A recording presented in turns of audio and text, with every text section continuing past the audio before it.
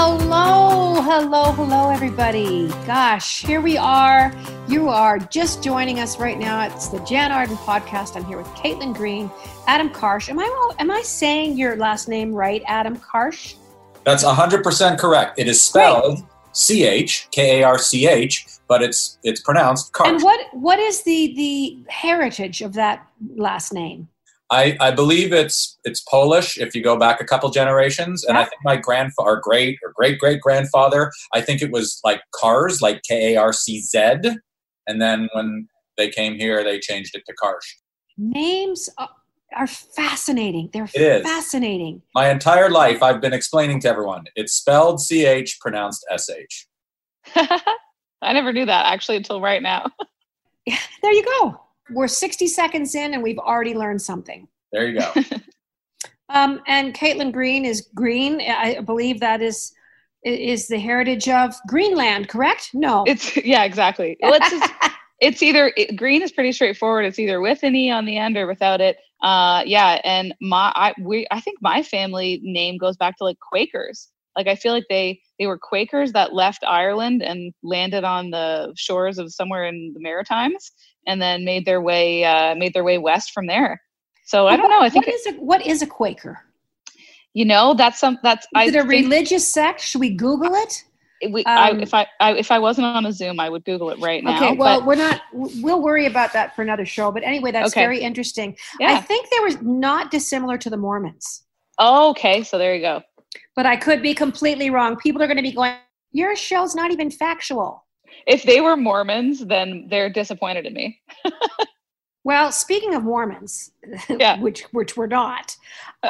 So people are talking about how we go forward the next time we have to quarantine, which everybody is pretty much saying, listen, it probably is going to happen. Big wave hits, coronavirus is out there and they want to lock us down for 2, 3, 4 weeks again. So now in the Netherlands, formerly known as Holland, for you folks that want to know what we're talking about, the government in the Netherlands are saying, listen, this time we're locked down, you need a sex buddy.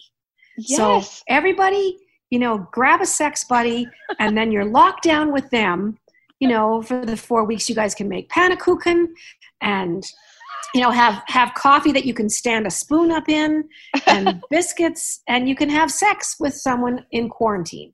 Thoughts? I think that this is quite practical, but it's also a very, it seems like how very Amsterdam of them to have suggested this. It's funny, I was in Amsterdam last summer on holiday, and they're as progressive as a society could possibly come. So I'm not surprised the government's saying this. I feel like it makes sense. I don't know if maybe you'd have to do a bubble where like you and your sex partner you can still each stay at your own place. You don't have to be together for the full time, but that you're not seeing like anybody else. Maybe that's what they're suggesting. Like my friends who are single, gotta say, a lot of them have had to find an arrangement of some sort because you just can't possibly go. I mean, not like you can't, but it's hard when you're interested in dating and you find someone you like. How do you just not see them for 2 months? Like it's tough. Well, we've talked about this before, that the apps, the dating apps, have gone forward to some capacity of people having conversations, people still swiping, and people absolutely still hooking up. Because I talked to a friend of mine that said, oh yeah, there's absolutely hookups going on. Tons. So I guess people are willing to waive. I mean, if there was ever a way of contracting a virus that depends on moisture, as our prime minister would say,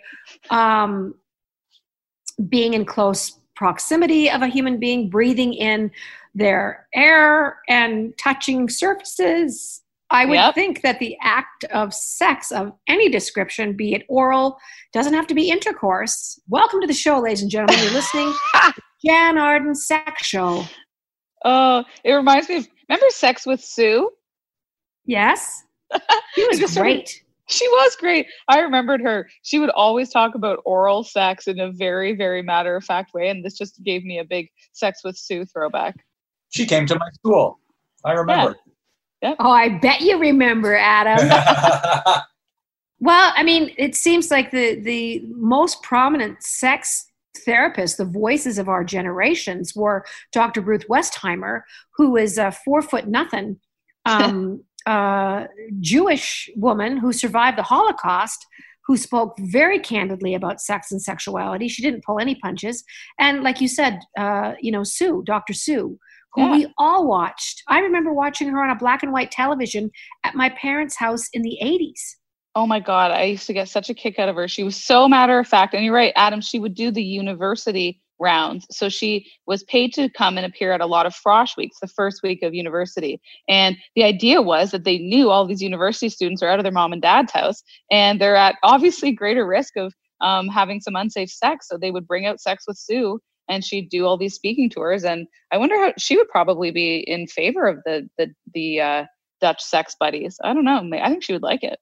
Well, I mean, people are misinformed about sex and sexuality. There's absolutely no doubt there. I remember right after we graduated, three of my girlfriends, we went to Oahu.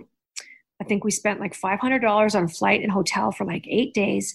And one of my girlfriends, it was all innocent enough. We went to, this dance. We had blue drinks, blue Hawaiis. And anyway, this young fellow ended up being quite excited. Nothing happened. They didn't have intercourse.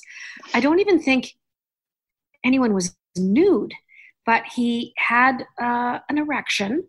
And apparently, my friend felt that, his pants touched her leg, and it was, everyone was embarrassed. Yeah. There was so much embarrassment and lack of knowledge going on. Anyway, the next day, the four of us knuckleheads, 18 years old we were, from Springbank, Alberta, went and got a pregnancy test.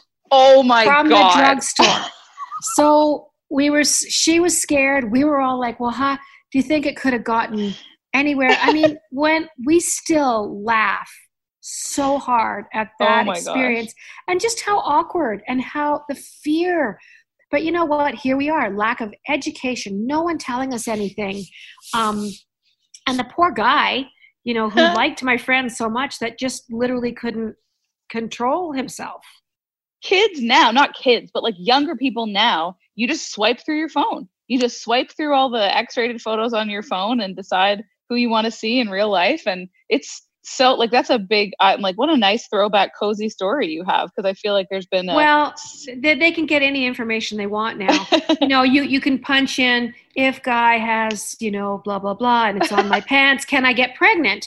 And the Google search would come up with probably 100 things. Here's what we found. Yeah. It would be no, no, and no.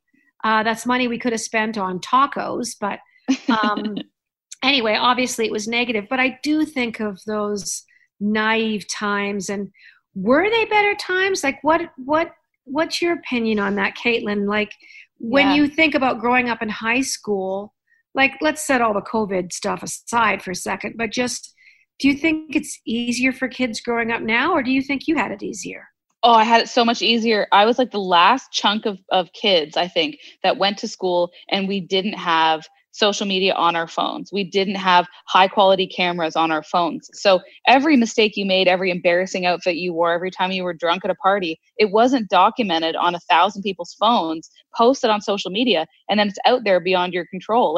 And like kids in my high school, like, I mean, they were vicious. Like, I remember when chat boards became a thing where people could post like a chat topic and then it would turn into like a thread that everybody could comment on. So would that have been MySpace more or less? What was the platforms? It wasn't a known platform. Like I felt like there were so many of these things that were just floating around, and somebody would just share a link to one and everybody would start posting just the meanest rumors and horrible gossip about everybody at our school. They had to have like a whole school meeting, like people going in with the principal because of all these rumors that were starting. Like the poor teachers, like their heads were just on like a swivel. They just didn't have any idea what to do. And we weren't even dealing with the same level of technology in the palm of our hands by any means that kids today are now. So I look back on that and think, I'm happy I made it out when we still mostly took photos with a disposable camera.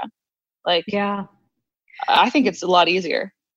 I think every generation faces a completely new and unique set of obstacles and challenges. I was working out this morning.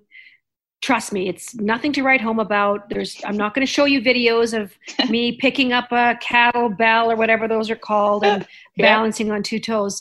But anyway, I was looking at this history show about a siege of it was religious problems, Christians and Muslims somewhere in Israel, 13th century, and the way they fought this bloody war around this one castle for 2.5 years.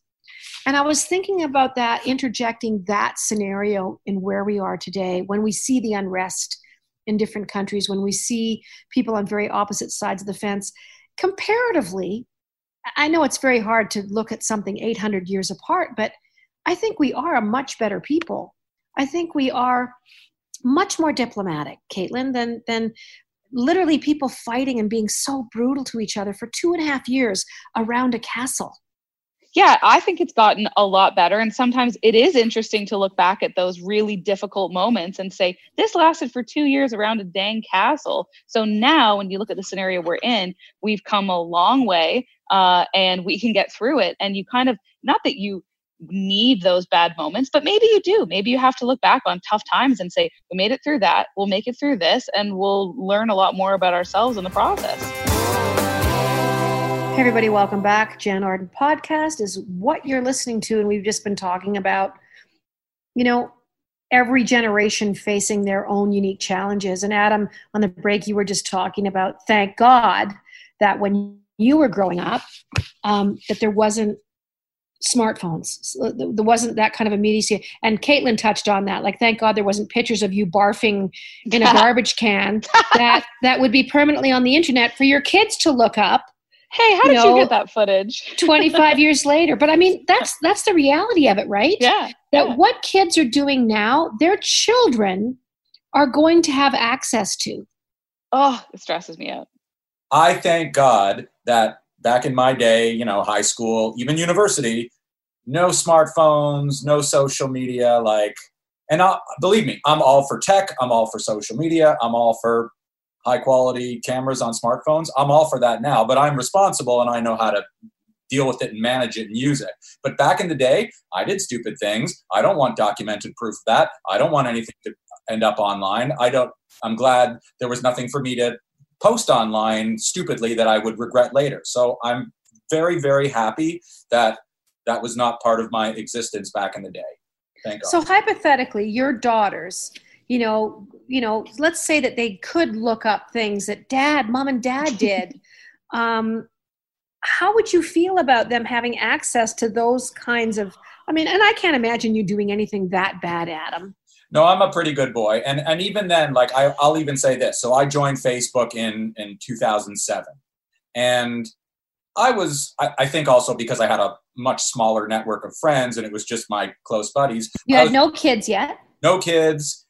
And it was a new platform for all of us. And I was pretty liberal about what I shared or posted. Nothing untoward by any means, but I was fairly liberal. And then I remember a few years ago, I went through my feed, my comments, my pictures, and I cleaned up a whole bunch of stuff because I'm like, I don't want that out there. That was a stupid comment. That could be taken the wrong way. Yeah. That looks I was trying to be funny. It comes across as sarcastic, and if you know me, then you would see the humor in it. But if you don't, and somebody just read, and I'm very sensitive, so it's like, I don't want someone to read into that I meant that way because I didn't. So I just took down everything that was questionable. Have you taken down stuff, Caitlin? So much. Oh my gosh. I did. Hey, think about your answer for a second. Really? Because same exact thing, Adam, where I just thought to myself, I was younger, I've changed, and also I think I've become more educated about privacy. I've become more educated about how a lot of these social media companies use your images and your content, how they mine your data. And I just thought, I'm going to pull a bunch of this off. And also, I work on a morning show in Toronto. So to a degree, people kind of know who you are sometimes if they listen to the show. So I just wanted to clean some of that up. Look, nothing is worse than when you watch somebody even even like Camila Cabello, I think she's had her name dragged through this process before because she posted really insensitive, crappy tweets when she was younger. And she that's probably not a reflection of who she is today at all. She was just guilty of being young and dumb like the rest of us, but she had access to social media. And that is why now, like, Adam, you must think about this with your girls. Like, it's a full education. Like, you have to educate them like anything, like history or geography, about technology, how to use it, and the far-reaching things that can happen to you in a bad way if you put too much of yourself out there. We talk, my oldest daughter, we do talk about how it's so important what you post and what you share, and that once it's out there, and somebody can take it and do what they want with it. They can misconstrue it. They can, it's so scary. I mean, they're not really on social media, but having said all that, though, you guys, here's the three of us saying, "Oh my gosh, absolutely have said stupid things, absolutely have had different political affiliations, have absolutely said things that, could be misconstrued as, kind of a little bit racist or very distasteful or mean-spirited." Having said all those things, would it not behoove us all to be kinder to each other and to be able to look at people that do say things and go, "Oh, I did that too." But no one ever steps back and goes, "I did that as well. I spoke out of turn." That's what I don't get about how we treat each other. Yeah. Like suddenly, people that throw these opinions out, and we've talked about cancel culture before, are so ready to say, "Oh, I can't believe he said that," when they know full well if their information was put on a table like a buffet and sifted through, you would see dozens, if not hundreds, of misspoken things, misspoken actions. So that's what I don't get. Yeah, it's, and I don't know if you guys caught any of this, but it was an interview that made the rounds. There is a really like a kind of currently infamous food writer who's very talented. Her name's Alison Roman. She's got 2 excellent cookbooks out, and she made some comments that could be seen as disparaging, but they were very much just her opinion about Chrissy Teigen and Chrissy Teigen's cooking brand and whatever. Anyways, Chrissy Teigen winds up tweeting her response directly to Alison Roman, saying she was really hurt because she was a fan of Alison's, and she felt like the remarks that Alison made about her branding and the direction of her career were kind of careless and thoughtless. Anyways, everyone piles on. And now not only Chrissy Teigen, but Alison Roman, both of them are professionally like kind of paying the price. Like I think Alison Roman, her connection to the New York Times has been walked back in some way.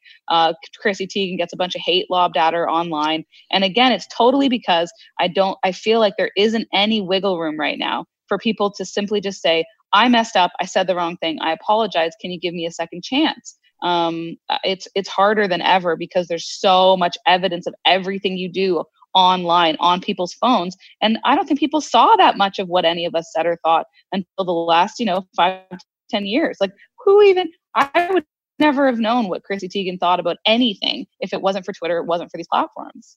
Well, I think even having this platform, like what we're all listening to here today, the podcast, is that we do need to be more forgiving. This is not new messaging. This is not a new revelation. So to all of us listening right now, I think there has never been a better time to take a step back, count to at least 5 1,000 guys, and just before you pass any judgment, do what you would expect people to do for you, which is give you a bit of a break.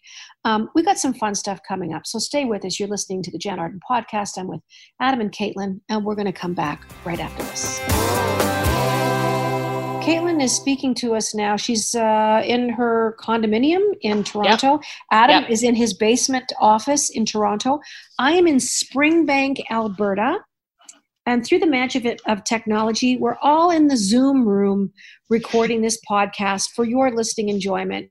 I've heard lots of great stories from you wonderful listeners about taking us with you on your walks, taking us with you when you lie down at night before you go to sleep, taking us with you on drives in your car, taking us with you on, just sitting in a chair and looking out onto the street to see what's going on. So we thank you, all of our team at the Jan Arden podcast, and we hope that, these last 10 weeks especially have provided you with a bit of laughter and a little bit of information and a little bit of gossip, and hopefully that you feel connected, that we're all having a very, very shared experience. So we thank you very much for listening. Okay, what the hell do you guys have in your fridges? Because you bought some weird stuff when lockdown began, yes. and it might still be there. And this is the thing: like, what did we all buy? And my weird thing that I really stockpiled on at the time, and that I haven't consumed, and I honestly don't know that I'll ever consume. I'm scared. It's canned beans and like marinated like artichokes and stuff. And like, I'll find some way to use them, but like, I bought an inordinate amount of like these, like Heinz vegetarian beans, and we are looking for a sponsor. We are. And like, I stockpiled on canned goods and canned beans. I don't know what I thought was going to happen, if this was going to be like an apocalypse, but I freaked out like everybody else. I have like a bunch of beans were annihilated. The beans, the lentils, the dried lentils, the legumes of any kind. The only thing left standing was vegan cheese, was the entire section of vegan cheese. Okay, those are artichoke hearts. I love those. I would have eaten those on day 3. Very good on pizzas, very good in a stew. Artichokes are fantastic. Yeah. And so like, now I'm looking at my fridge and I'm thinking it's a lot of pickled, like my pickled section of my fridge is stocked. Well, you were thinking what's going to stay kind of like anything fermented. If my husband and I are in the condo for, the next 5 years, we will have sauerkraut forever. Yep. That's the plan. So I think, and like, look at how much baking did I think I was going to do? Look at all this butter. Like, how much butter did I think I was going to need? Well, you can never, people will go through that. That's a staple. I'll tell you right now, if you had one child, if you and your husband had a child, that butter would be gone in a day. Yeah, that's true. I think the way your pantry looks, as opposed to, let's say, Adam, I'm going to go to you because you have 2 girls and they are under the age of 10, and you have a wife that, probably has different culinary tastes than you. So what do you have? So my wife is the baker and I'm the cook. Okay. Just in terms of takes care of what we have. And again, 2 girls at home. We're making every single meal. So it's 3 meals a day times 4. We are going snacks and snacks. So much chips. Like, the girls eat healthy too, but tons of chips and tons of granola bars, like tons. Can't keep them in stock. A ton of milk, a ton of eggs, tons of eggs. We go through like almost 3 dozen eggs a week. So 4 of you, so 36 eggs for 4. That's not terrible because, like you said, your wife is baking. Right. Baking involves a lot of eggs. Totally. I don't use any eggs because I'm vegan. So I just replace eggs with like a flax egg. But you can't eat a hard-boiled cup of flax. No. And just, flour. So I've typically been buying like whatever the 3 kilogram bag of flour. Because again, my wife is baking up a storm now. And flour's back now, Adam. Flour is back on the shelves. It's totally back. Yeah, we've seen that replenish itself. But there was probably 6 weeks where people were dealing very clandestine-like in back alleyways, exchanging Tupperware vats of flour. I'll give you flour if you give me yeast. Yeah. If you've just joined us, that did not sound good. Consider me. No, I'm not even going to go there.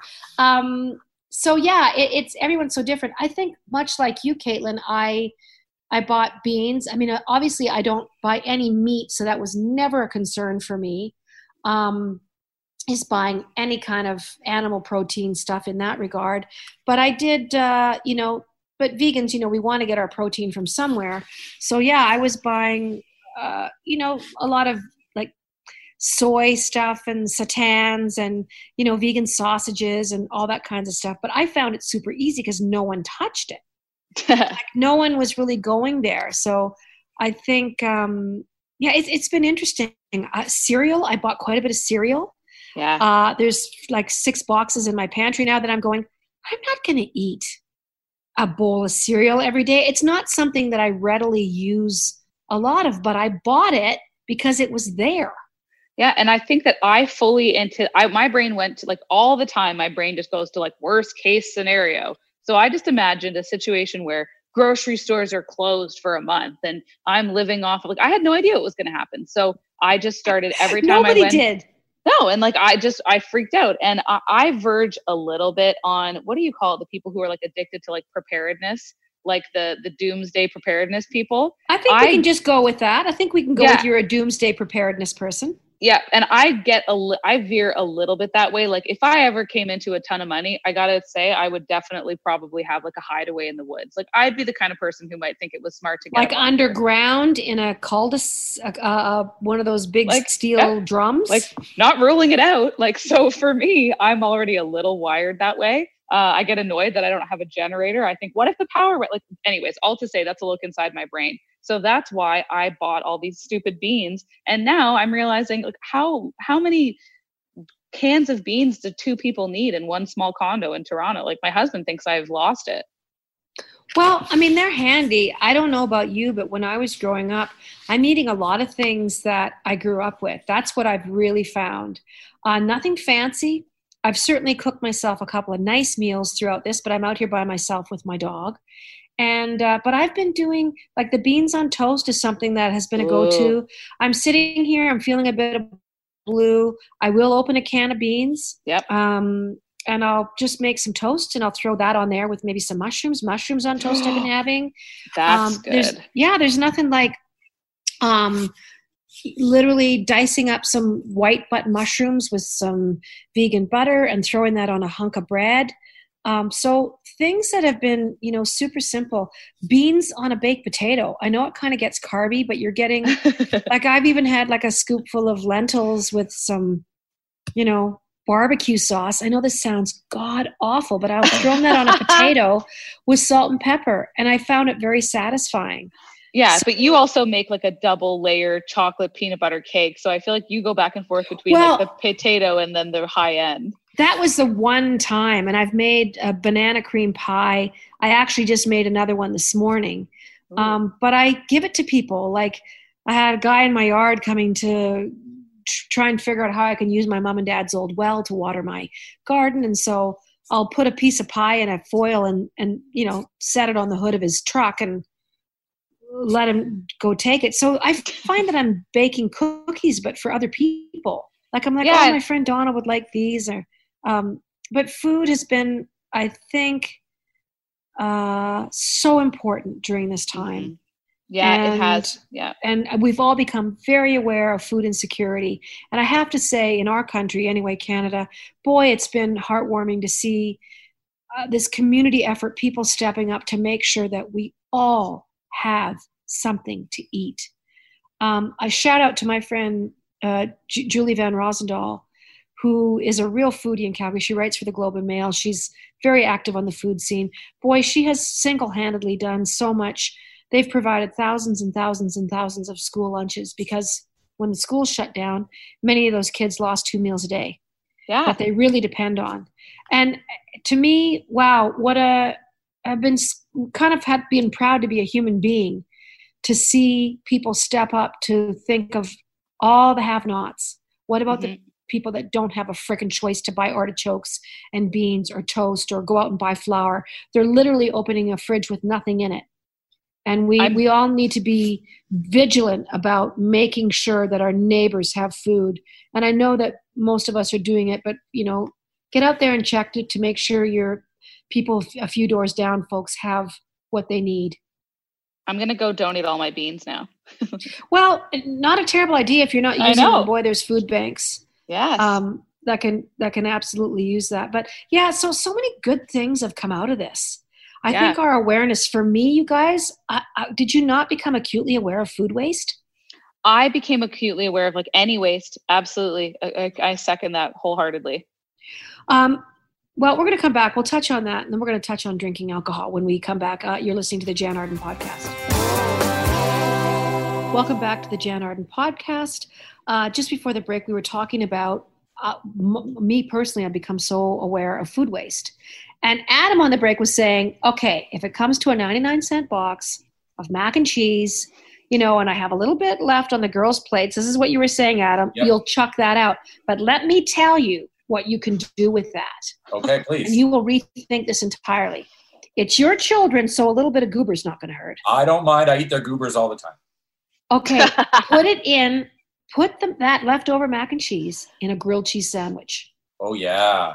So you have your bread, you put your cheese in there, whatever, and you put the mac and cheese in that, and then you do a normal grilled cheese sandwich.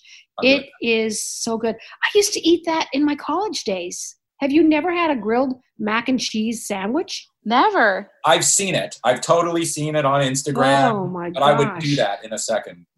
Anyway, yeah, food waste has just been, I'm ashamed to say that, and I compost, and I guess in my mind, I always felt like, oh, I'm composting, so it's not that bad. But, that really doesn't solve the problem of buying more than you need.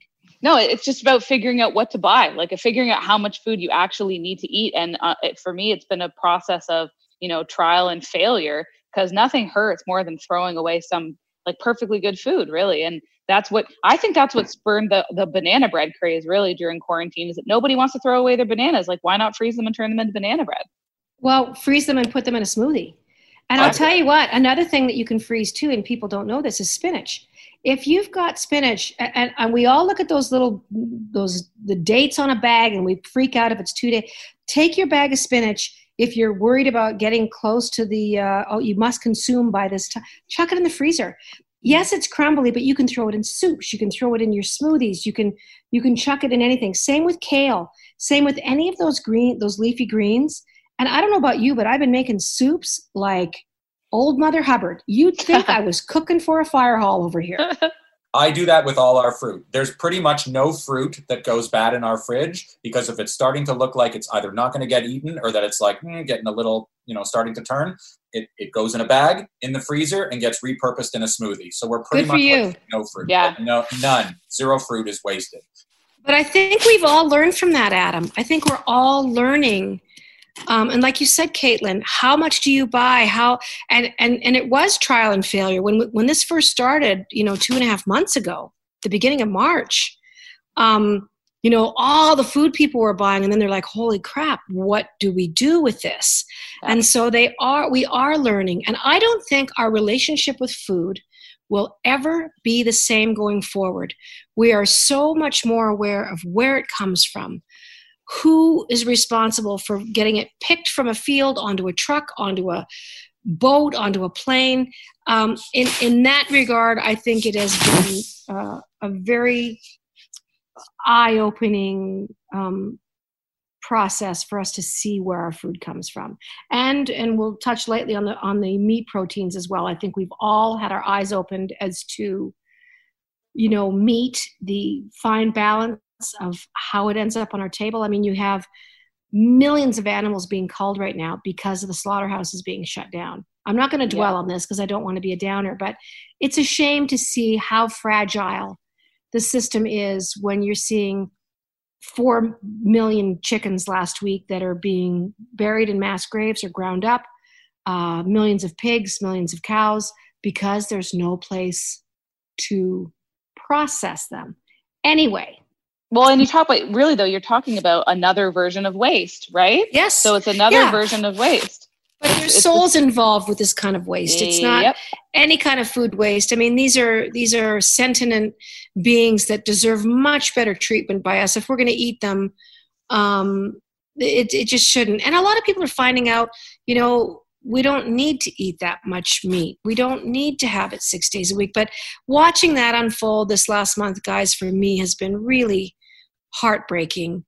To see those animals that didn't have great lives to begin with, and that's how it's ended. Anyhow, moving on, we've talked a little bit about alcohol consumption during this period. How do you guys feel like you've done in casual drinking, and has your habits changed? Caitlin's laughing. Are you drinking more alcohol? So much more alcohol, and but not just I don't even know that it's necessarily quantity so much as it is the time and the care that I'm putting into, researching cocktails and buying cocktail accoutrement, buying real maraschino cherries because I all of a sudden like old fashions, like buying a cocktail shaker so that you can like actually make a martini or a margarita. I mean, before this, I felt like I was so busy and my husband was so busy that the majority of alcohol we consumed was out of the house. And now we actually had to make a little makeshift bar in our television console, which I'm showing you guys right now. And look at the top. So see the top, there's a giant jar. I've got a giant jar and then pineapple. And what is that? And what we started doing is you cut up pineapple and you put it in the jar and you let it soak with vodka for 14 days. Oh, and my Lord. And you make something called a Stoli Doli. And it's the name of a famous type of martini from a restaurant in New York. And you just shake it up and you pour it over ice and it tastes like vacation in the glass. You barely know there's alcohol in it, but it's all alcohol. So it's a bit of a head taker offer. And it's the kind of thing you have for me on a Friday at like 6 p.m. I just can't wait. And it's bad because I'm building a little bit of a like romantic Mad Men level relationship with cocktail making. Well, you're seeing, food celebrities like Ina Garten, making martinis online and showing people how to make one and sipping it. And it's getting 100 million hits of people watching somebody. Who was it that it was a guy, an actor?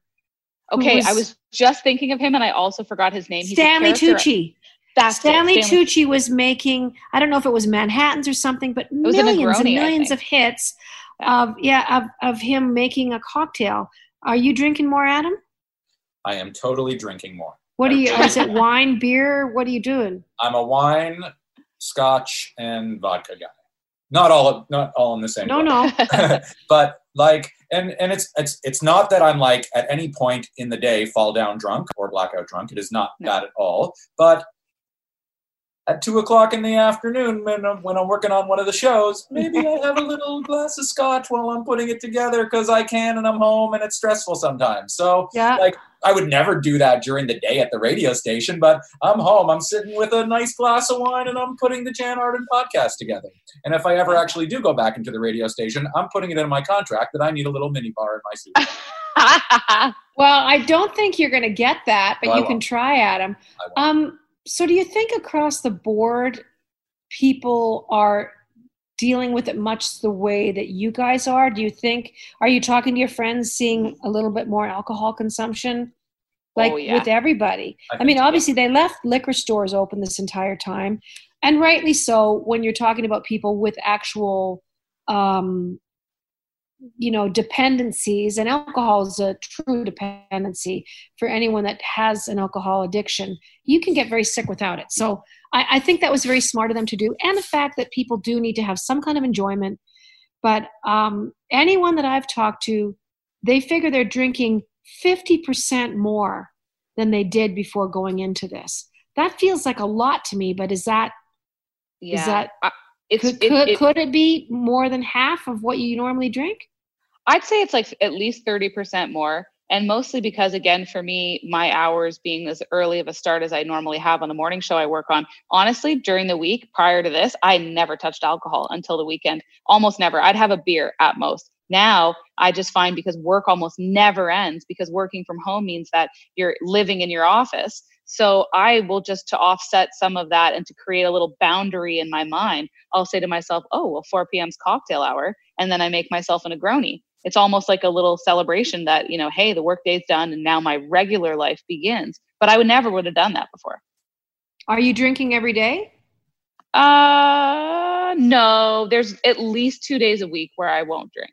Okay, but well, are you making a conscious effort to go, I'm not drinking today?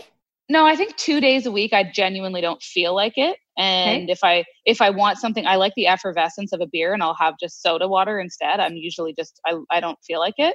But it used to be that 2 days a week I would drink and 5 days a week I wouldn't. And now it's the reverse. It's 5 days a week I drink and 2 days a week I wouldn't. And like Adam, I'm not ever getting intoxicated to the point of, falling down drunk at home or anything. But I love how you guys are reconciling this, saying, listen, I'm not falling down, I'm not blacking out, I'm not driving the car. Like all these caveats that you're putting in to go, this is how I can reconcile drinking what I'm drinking. Yeah. It's true. I mean, I don't want to paint a picture of me at home like Anna Nicole Smith with like, rest in peace, but I'm, but it's just one of those situations where it is noteworthy. Like, it's noteworthy that I'm drinking more. Any glass of wine that I have before 5 o'clock, I call it grape juice, so I don't feel like I have a problem. Well, I mean, I think we need to be easy on ourselves. I feel like people are going to absolutely go back to life as it were. You're simply not going to have the time. You're going to be driving to work for an hour every day, or getting back, or parking your car, or, in meetings. I think this is a very temporary thing, and I hope people are easy on themselves. I keep hearing about the quarantine 15, people putting on weight. And, just as we wrap up this show, I hope everyone listening realizes that stuff that you're doing now, whether you're not exercising regularly, or you're eating more frickin' bread, or you're having the extra glass of wine or the beer every night, please be gentle on yourselves. Please don't lie in bed and punish yourselves for the newness of whatever the hell this is.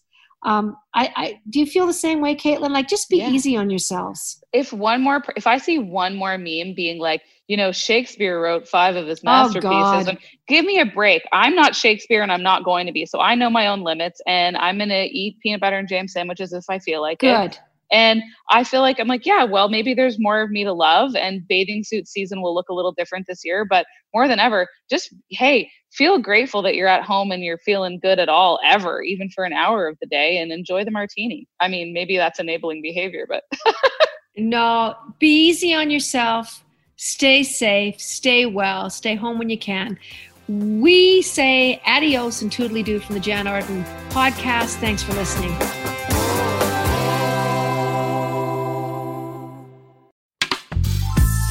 This podcast is distributed by the Women in Media Podcast Network. Find out more at womeninmedia.network.